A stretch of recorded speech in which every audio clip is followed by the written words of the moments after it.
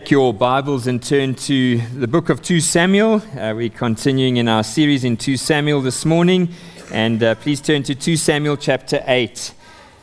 We're going to be reading together this morning 2 Samuel chapter 8 and 2 Samuel chapter 10. We looked at 2 Samuel chapter 9, the story of David's kindness to Jonathan's son, Saul's grandson, Mephibosheth, a couple months ago, and so we're going to be looking at chapters 8 and 10 today, which form a unit in the study of God's Word. So let's read together from chapter 8, verse 1. After this, David defeated the Philistines and subdued them, and David took Metheg Ammah out of the hand of the Philistines. And he defeated Moab, and he measured them with a line, making them lie down on the ground. 2 lines he measured to be put to death, and 1 full line to be spared. And the Moabites became servants to David and brought tribute. David also defeated Hadadezer, the son of Rehob, the king of Zobah, as he went to restore his power at the river Euphrates. And David took from him 1,700 horsemen and 20,000 foot soldiers, and David hamstrung all the chariot horses, but left enough for 100 chariots. And when the Syrians of Damascus came to help Hadadezer, the king of Zobah, David struck down 22,000 men of the Syrians. Then David put garrisons in Aram of Damascus, and the Syrians became servants to David and brought tribute. And the Lord gave victory to David wherever he went. And David took the shields of gold that were carried by the servants of Hadadezer and brought them to Jerusalem. And from Betah and from Berothai, cities of Hadadezer, King David took very much bronze. When Toi, king of Hamath, heard that David defeated the whole army of Hadadezer, Toi sent his son Joram to King David to ask about his health and to bless him because he had fought against Hadadezer and defeated him. For Hadadezer had often been at war with Toi. And Joram brought with him articles of silver and gold and of bronze. These also David dedicated to the Lord, together with the silver and the gold that he dedicated from the nations he subdued, from Edom, Moab, the Ammonites, the Philistines, Amalek, and from the spoil of Hadadezer, the son of Rehob, king of Zobah. And David made a name for himself when he returned from striking down 18,000 Edomites in the valley of Salt. Then he put garrisons in Edom. Throughout all Edom he put garrisons, and all the Edomites became David's servants. And the Lord gave victory to David wherever he went. So David reigned over all Israel, and David administered justice and equity to all his people. Joab, the son of Zeruiah, was over the army, and Jehoshaphat, the son of Ahilud, was recorder, and Zadok, the son of Ahitub, and Ahimelech, the son of Abiathar, were priests, and Sariah was secretary, and Benaiah, the son of Jehoiada, was over the Cherethites and the Pelethites, and David's sons were priests. Now let's move on to chapter 10. After this, chapter 10, verse 1, after this, the king of the Ammonites died, and Hanun, his son, reigned in his place. And David said, I will deal loyally with Hanun, the son of Nahash, as his father dealt loyally with me. So David sent by his servants to console him concerning his father. And David's servants came into the land of the Ammonites. But the princes of the Ammonites said to Hanun, their lord, do you think because David has sent comforters to you that he is honoring your father? Has not David sent his servants to you to search the city and to spy it out and to overthrow it? So Hanun took David's servants and shaved off half the beard of each and cut off their garments in the middle at their hips and sent them away. When it was told David, he sent to meet them, for the men were greatly ashamed. And the king said, remain at Jericho until your beards have grown and then return. When the Ammonites saw that they had become a stench to David, the Ammonites sent and hired the Syrians of Beth Rehob and the Syrians of Zobah, 20,000 foot soldiers, and the king of Maacah with 1,000 men, and the men of Tob 12,000 men. And when David heard of it, he sent Joab and all the host of the mighty men.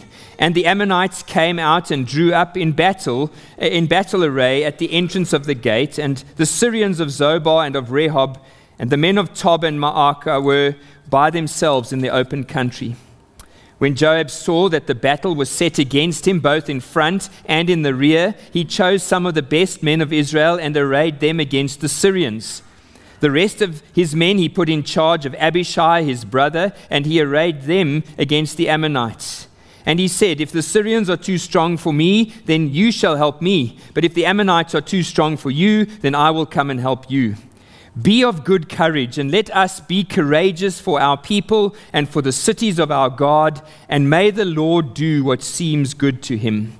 So Joab and the people who were with him drew near to battle against the Syrians, and they fled before him. And when the Ammonites saw that the Syrians fled, they likewise fled before Abishai and entered the city. Then Joab returned from fighting against the Ammonites and came to Jerusalem. But when the Syrians saw that they had been defeated by Israel, they gathered themselves together, and Hadadezer sent and brought out the Syrians who were beyond the Euphrates. They came to Helam, and with Shobach, the commander of the army of Hadadezer, at their head. And when it was told David, he gathered all Israel together and crossed the Jordan and came to Helam.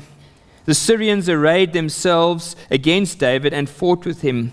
And the Syrians fled before Israel, and David killed of the Syrians the men of 700 chariots and 40,000 horsemen, and wounded Shobach, the commander of the army, so that he died there. And when all the kings who were servants of Hadadezer saw that they had been defeated by Israel, they made peace with Israel and became subject to them. So the Syrians were afraid to save the Ammonites anymore. Well, this is God's word, and I trust as we've read it that you are looking forward with anticipation to what God has to teach us from this portion of his word this morning. It is good for me to be back with you in our series in 2 Samuel. We started the series back in July last year, but we made somewhat slow progress in 2 Samuel because we were alternating with our series in Revelation. And so for the rest of this term, Shane and I will be continuing every Sunday morning to work our way through the rest of the book of 2 Samuel. Now, last Sunday morning, I preached an introduction sermon to our new evening series, which will start tonight on the life of Joseph, and that was from Psalm 105. And the title that I gave to the sermon last week was God's Faithfulness to His Covenant Promises. And we saw how the life of Joseph is really best understood and applied in the context of the big picture commitment of God, which he made to Abraham, and then how he fulfilled those promises to Abraham ultimately in the Lord Jesus Christ. Now, as we come to 2 Samuel 8 and 10 this morning, we could have just as appropriately given today's sermon the same title, God's Faithfulness to His Covenant Promises, as we consider these chapters in the light not so much of the Abrahamic covenant, but of the Davidic covenant, which Shane preached on last time in 2 Samuel chapter 7. But to avoid the confusion of having two sermons with the same title, we're going to be looking at today's chapters under the heading of Tracing Out the Promises of God. So keep that in your mind, Tracing Out the Promises of God. Now, I'm not sure if that is the title that you would have arrived at after reading these two chapters.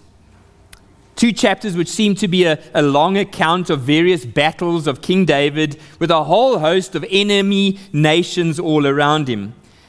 Battles which some of the details seem rather gruesome and cruel, and even perhaps somewhat barbaric to our modern minds.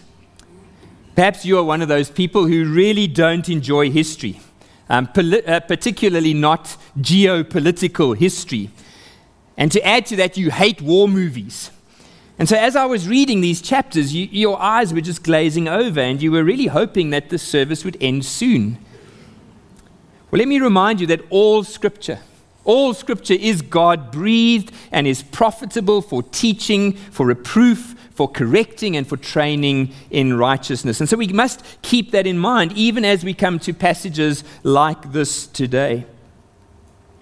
But what I hope to show you today as well from these two chapters is that all Scripture does indeed point us to the Lord Jesus Christ, and is only rightly understood when we connect the passage to Jesus Christ and what he reveals to us about God through his word.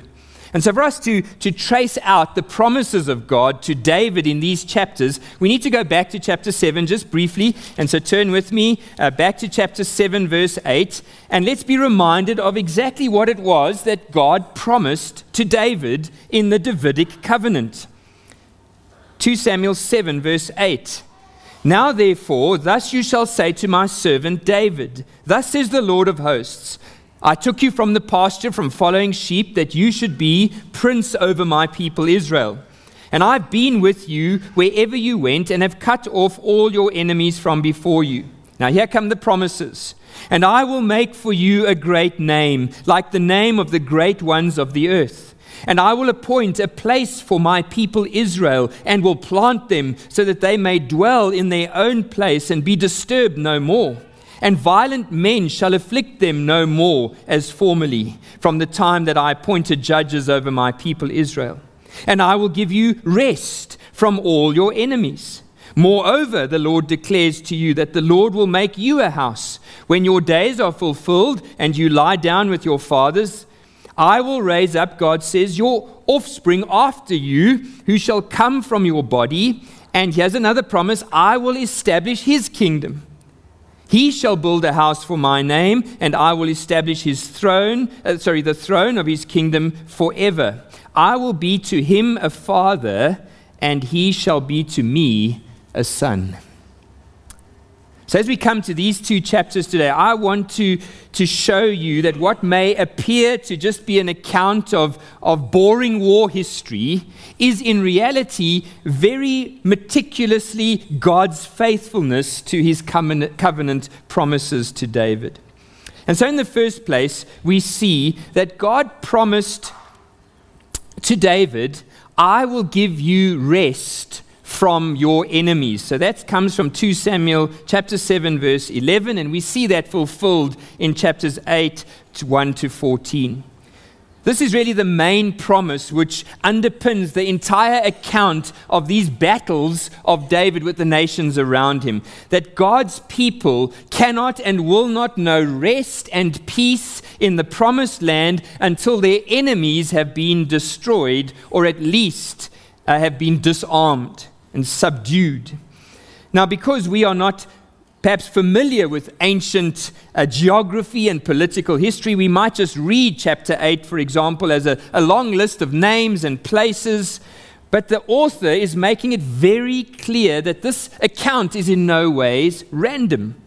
Look at verse 1, chapter 8, verse 1. David defeated the Philistines to the west of Israel.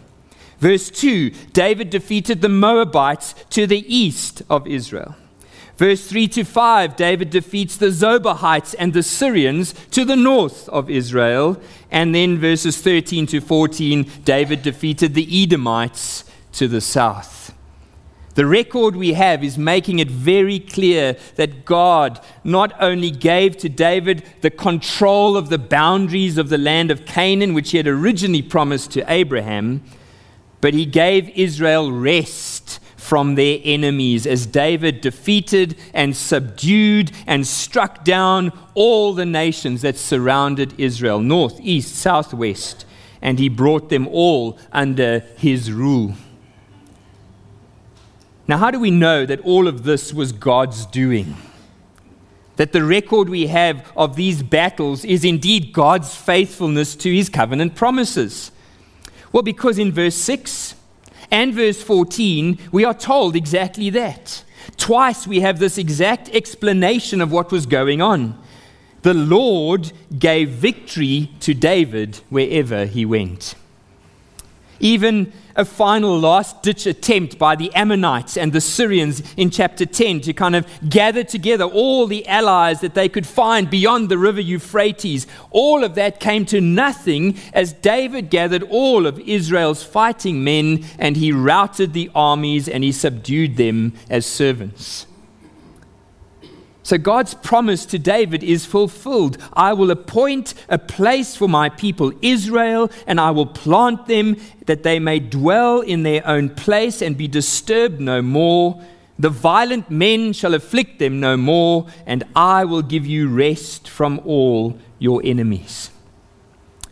That's the first promise that God gave to David. The next promise which God gave to David is linked to the first, but it's distinct. Namely, I will provide a place for my people. I won't just give you rest as kind of nomads in another man's territory. No, I will give you a place of your own.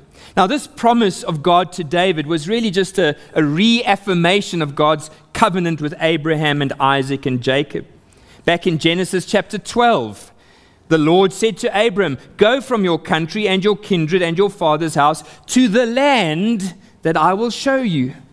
And then in Genesis 15, God said, "I am the Lord who brought you out of Ur of the Chaldeans to give you this land, the land of Canaan, to possess." Then the Lord said to Abraham, "Know for certain that your offspring will be sojourners in a land that is not theirs, and they'll be servants there." That's Egypt. That's tonight's message when we come to Joseph in Genesis 37. They'll be servants there. They'll be afflicted for 400 years, but I'll bring judgment on that nation, the nation of Egypt. Afterwards, they will come out with great possessions. And they shall come back here, back to Canaan in the 4th generation, for the iniquity of the Amorites is not yet complete.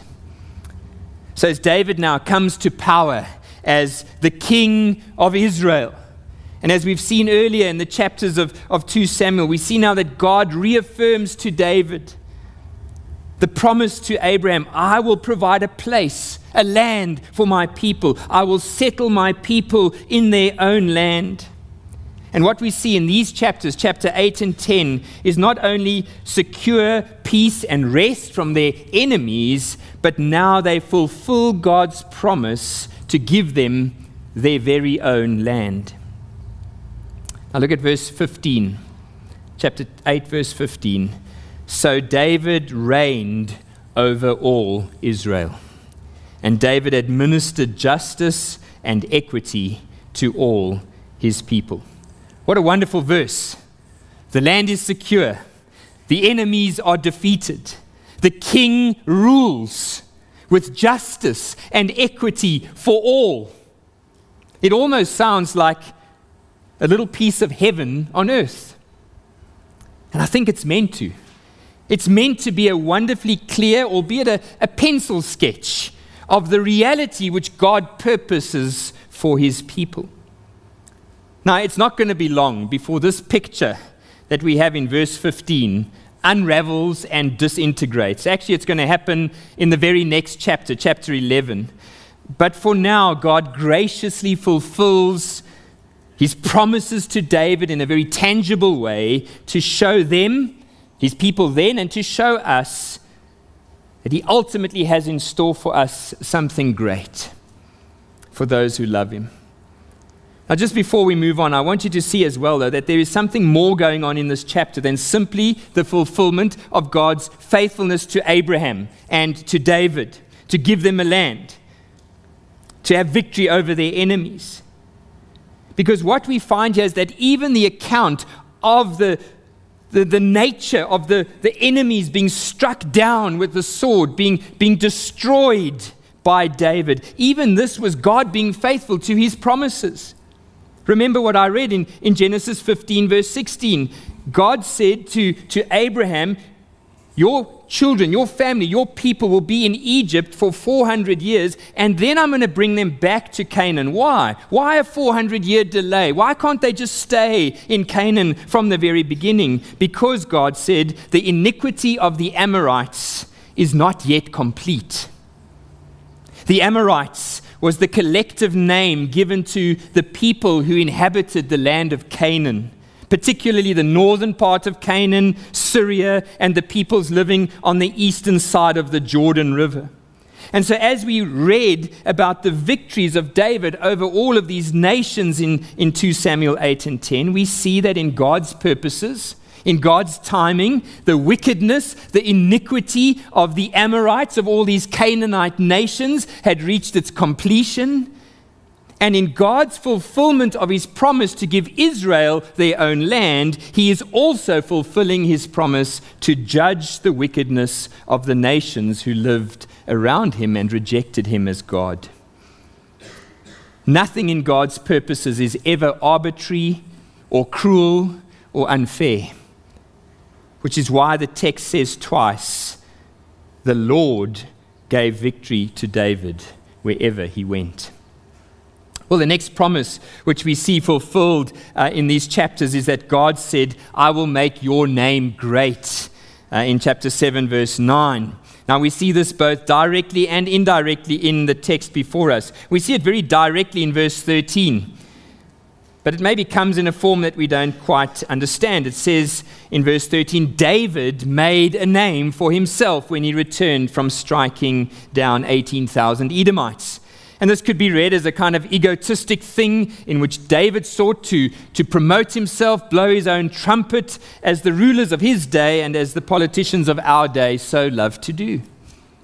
But if we look carefully at these chapters, we will see that none of what David accomplished in these chapters was for his own glory.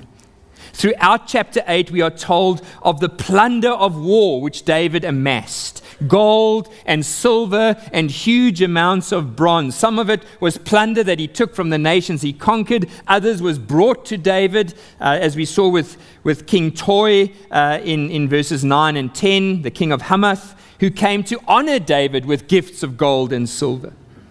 Now look at verse 11. These gifts that King Toi brought to David, gold and silver, these also King David dedicated to the Lord, together with the silver and the gold that he dedicated from all the nations he subdued, from Edom, Moab, the Ammonites, the Philistines, Amalek, and the spoil of Hadadezer, the son of Rehob, king of Zobah. So as God gave David victory over all of his enemies, the plunders of war were brought into Jerusalem. Commentators think most likely stockpiled to fund the building of the temple. And we are told that David dedicated it all to the Lord. David here was following the rules set out for Israel's kings by Moses in Deuteronomy 17. In Deuteronomy, Moses says, when you come into the land that the Lord your God is giving you, and you possess it and dwell in it, and then say, I will set a king over me like all the nations that are around me, you may indeed set a king over you, one whom the Lord your God will choose. Only he must not acquire many horses for himself, or cause the people to return to Egypt in order to acquire many horses, since the Lord has said, you shall never return that way again. And he shall not acquire many wives for himself, lest he turn his heart away, nor shall he acquire for himself excessive silver and gold. So even as what we consider to be very cruel, perhaps to our modern minds today, that David hamstrung all the enemy's horses in verse 4, we see that this was in direct obedience to God's instructions, that his king over Israel should not amass many horses. We can then understand, after reading these chapters, that David wrote in Psalm 20, some put their trust in chariots and some in horses, but we trust in the name of the Lord our God. But also in a more indirect way, we see that God made David's name great in the way that he conducted himself as king. We are told in verse 16 that David reigned over all Israel, including these nations that he subdued, with justice and equity to all people. Even those who should have been his enemies, in chapter 10, we see that David acts with dignity and faithfulness to a covenant that he had made with King Nahash of the Ammonites. In all of David's military victories and his diplomatic dealings and his royal responsibilities, he acted in accordance with the commands of God. And the fame and the honor of his name spread across all of Israel and the surrounding nations. Now, sadly, this is the highest point in the story of David. And it all takes a sharp downturn for the worse from next week on. But despite what is coming, we see that God's faithfulness to his covenant promises continue, even when his people fail miserably. And so in the fourth place, that leads me right on to the fourth promise that God gave to David, which is that I will raise up a son after you. Now, while this is part of God's promise, which is not actually fulfilled in these chapters, we see that the need for someone to rise up after David actually starts in these chapters. Just move down to chapter 10 with me. We've had this account of Nahash, the king of the Ammonites. He died. And David sent a group of servants to his son, the new king, King Hanun, to offer condolences and to pay his respects. Chapter 10, verse 2 says that David wanted to deal loyally with Hanun. Now, that's the Hebrew word chesed. We've encountered this many times before. It's the word for covenant faithfulness. And so it seems that while back in 1 Samuel, David was fleeing for his life from King Saul, that King Nahash of Ammon had offered David a safe haven. And David made a covenant with him to be kind to him in the future. Then we read of the foolishness of King Nahash's son, Hanun, as he listens to his band of princes and he treats David's actions with distrust and suspicion. He treats David's servants with utter shame and disgrace. He shaves off half of their beards, which was a symbol of their masculinity. Then he cuts off their robes at the waist, exposing their private parts. This is an act of utter public humiliation and disgrace. And then he sends them packing back to David, effectively disgracing David. Now, clearly, after all that we've read about David's victories over all the other surrounding nations, this was the most stupid thing that any king could have ever done, especially a new young king who just took over from his father. And so it didn't take long for word to get back to the Ammonites that they have become a stench to David, and they knew what was coming. It wouldn't be long before King David and his army would come marching over the horizon, and he would strike down and subdue the Ammonites as he had done to all the other nations. And so in a flat panic, the Ammonites hire a bunch of Syrian mercenaries, seems to be about 35,000 of them, to gather for war against David. Now, please look carefully with me at verse 7. And when David heard of it, this gathering for war, he sent Joab. What is going on here? Up to this point, we have been told again and again and again that David went to war against the Philistines and the Moabites and the Zobahites and the Syrians and the Edomites. And he struck them down and he subdued them. Why? Because the Lord gave David victory wherever he went. But this time, David sent Joab. Why? Where was David? What was so important to keep the great warrior King David out of battle, at home? Well, it's just a hint at this point, but turn over to chapter 11, verse 1, and read with me there. Chapter 11, verse 1 and 2. In the spring of the year, the time when the kings go out to battle, same words, David sent Joab and his servants with him, and all Israel, and they ravaged the Ammonites and besieged Rabbah. But David remained at Jerusalem. Now it happened late one afternoon when David arose from his couch, his afternoon nap, and was walking around on the roof of the palace. He saw from the roof a woman bathing, and the woman was very beautiful. We'll get to that story next week. But the beginning of David's downfall, the collapse of all the good that he had accomplished for God in chapters 8 and 10, starts in chapter 10, verse 7, when David stayed at home, lounging on his couch, and he sent Joab out to fight his battles. I think the narrator is wanting us to realize that in the midst of the height of these chapters, is that David would never be the ultimate fulfillment of God's covenant promises.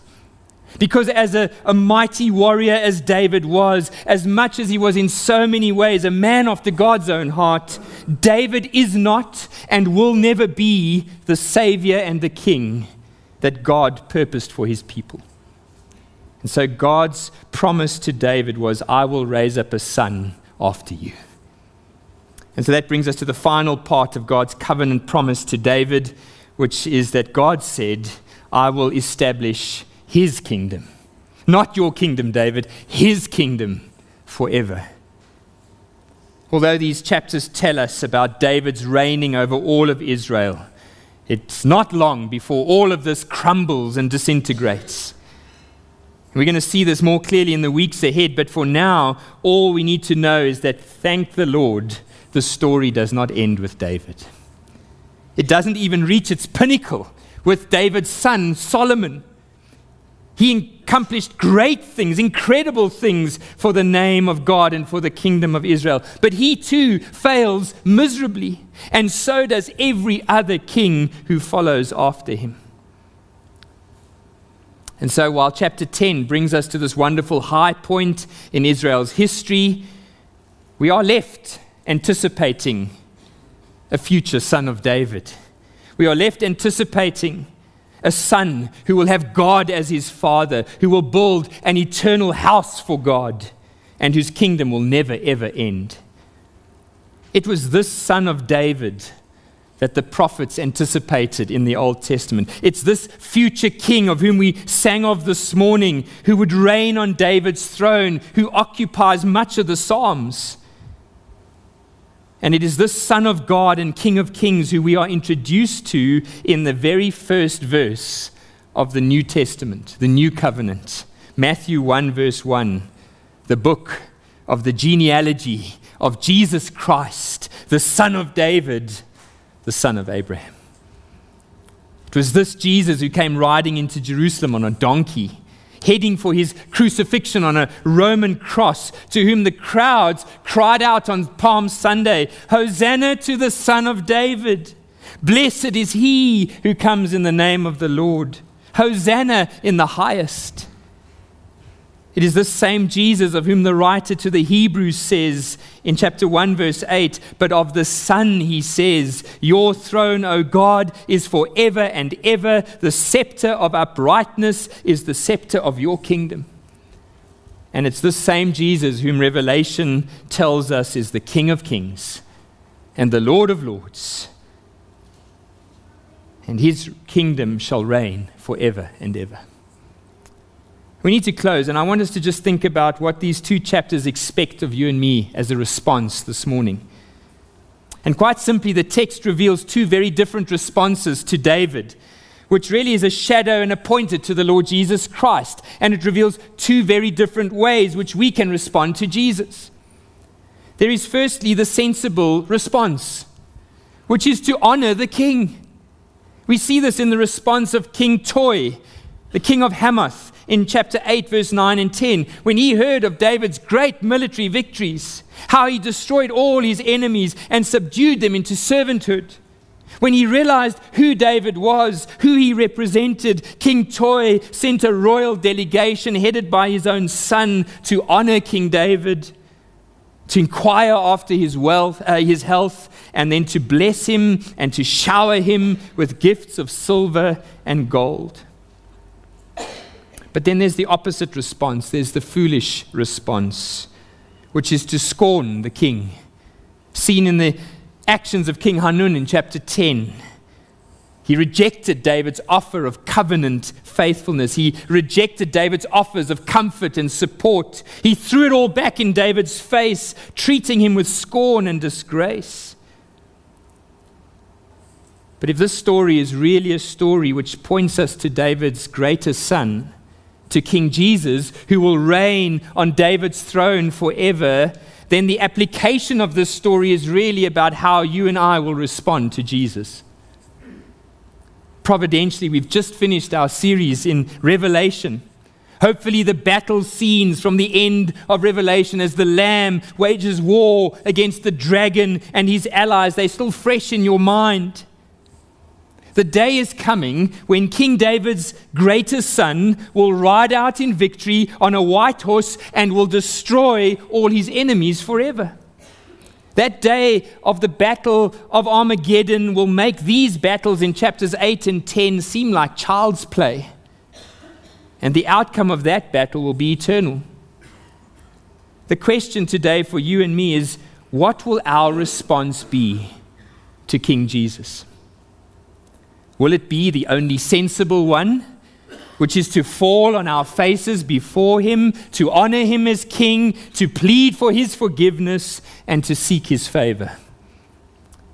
Or will it be the foolish response, to scorn the king, to mock and ridicule his offers of grace and forgiveness, to reject those whom he has sent into our lives, to tell us of his covenant kindness and his grace, and to bring us comfort?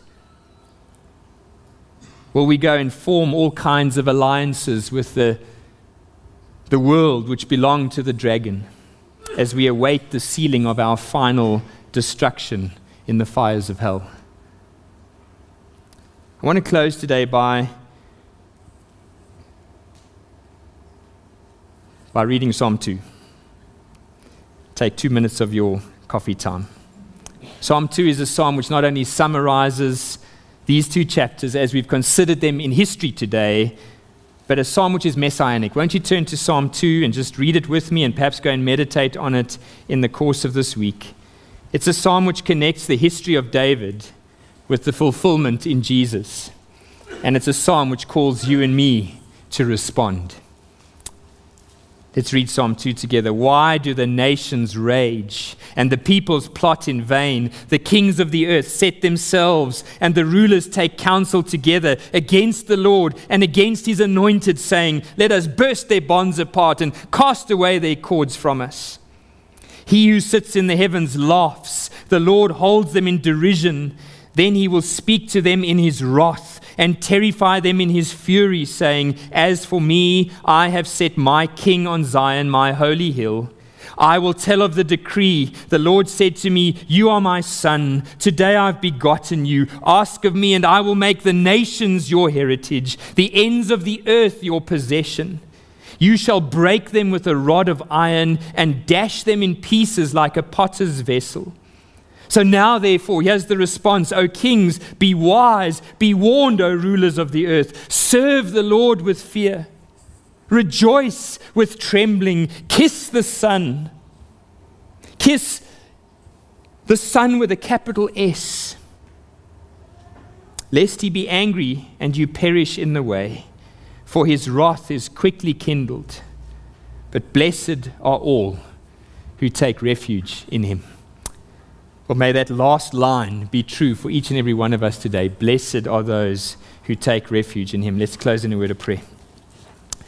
Father, we thank you again this morning for your word, difficult portions of your word, and yet in them we see in the unfolding plans and purposes your sovereign providence over all of history. We see you not just working out all things for the good of those who love you, but ultimately working out all of history to point us to the Lord Jesus Christ. Lord, we are so grateful that we live on this side of the cross, that we can look back and see all of your dealings with Israel finally finding their fulfillment in Jesus Christ. But how much more guilty does that make us today if we scorn not just an earthly king that you have placed over us, but we scorn the very Son of the Most High God.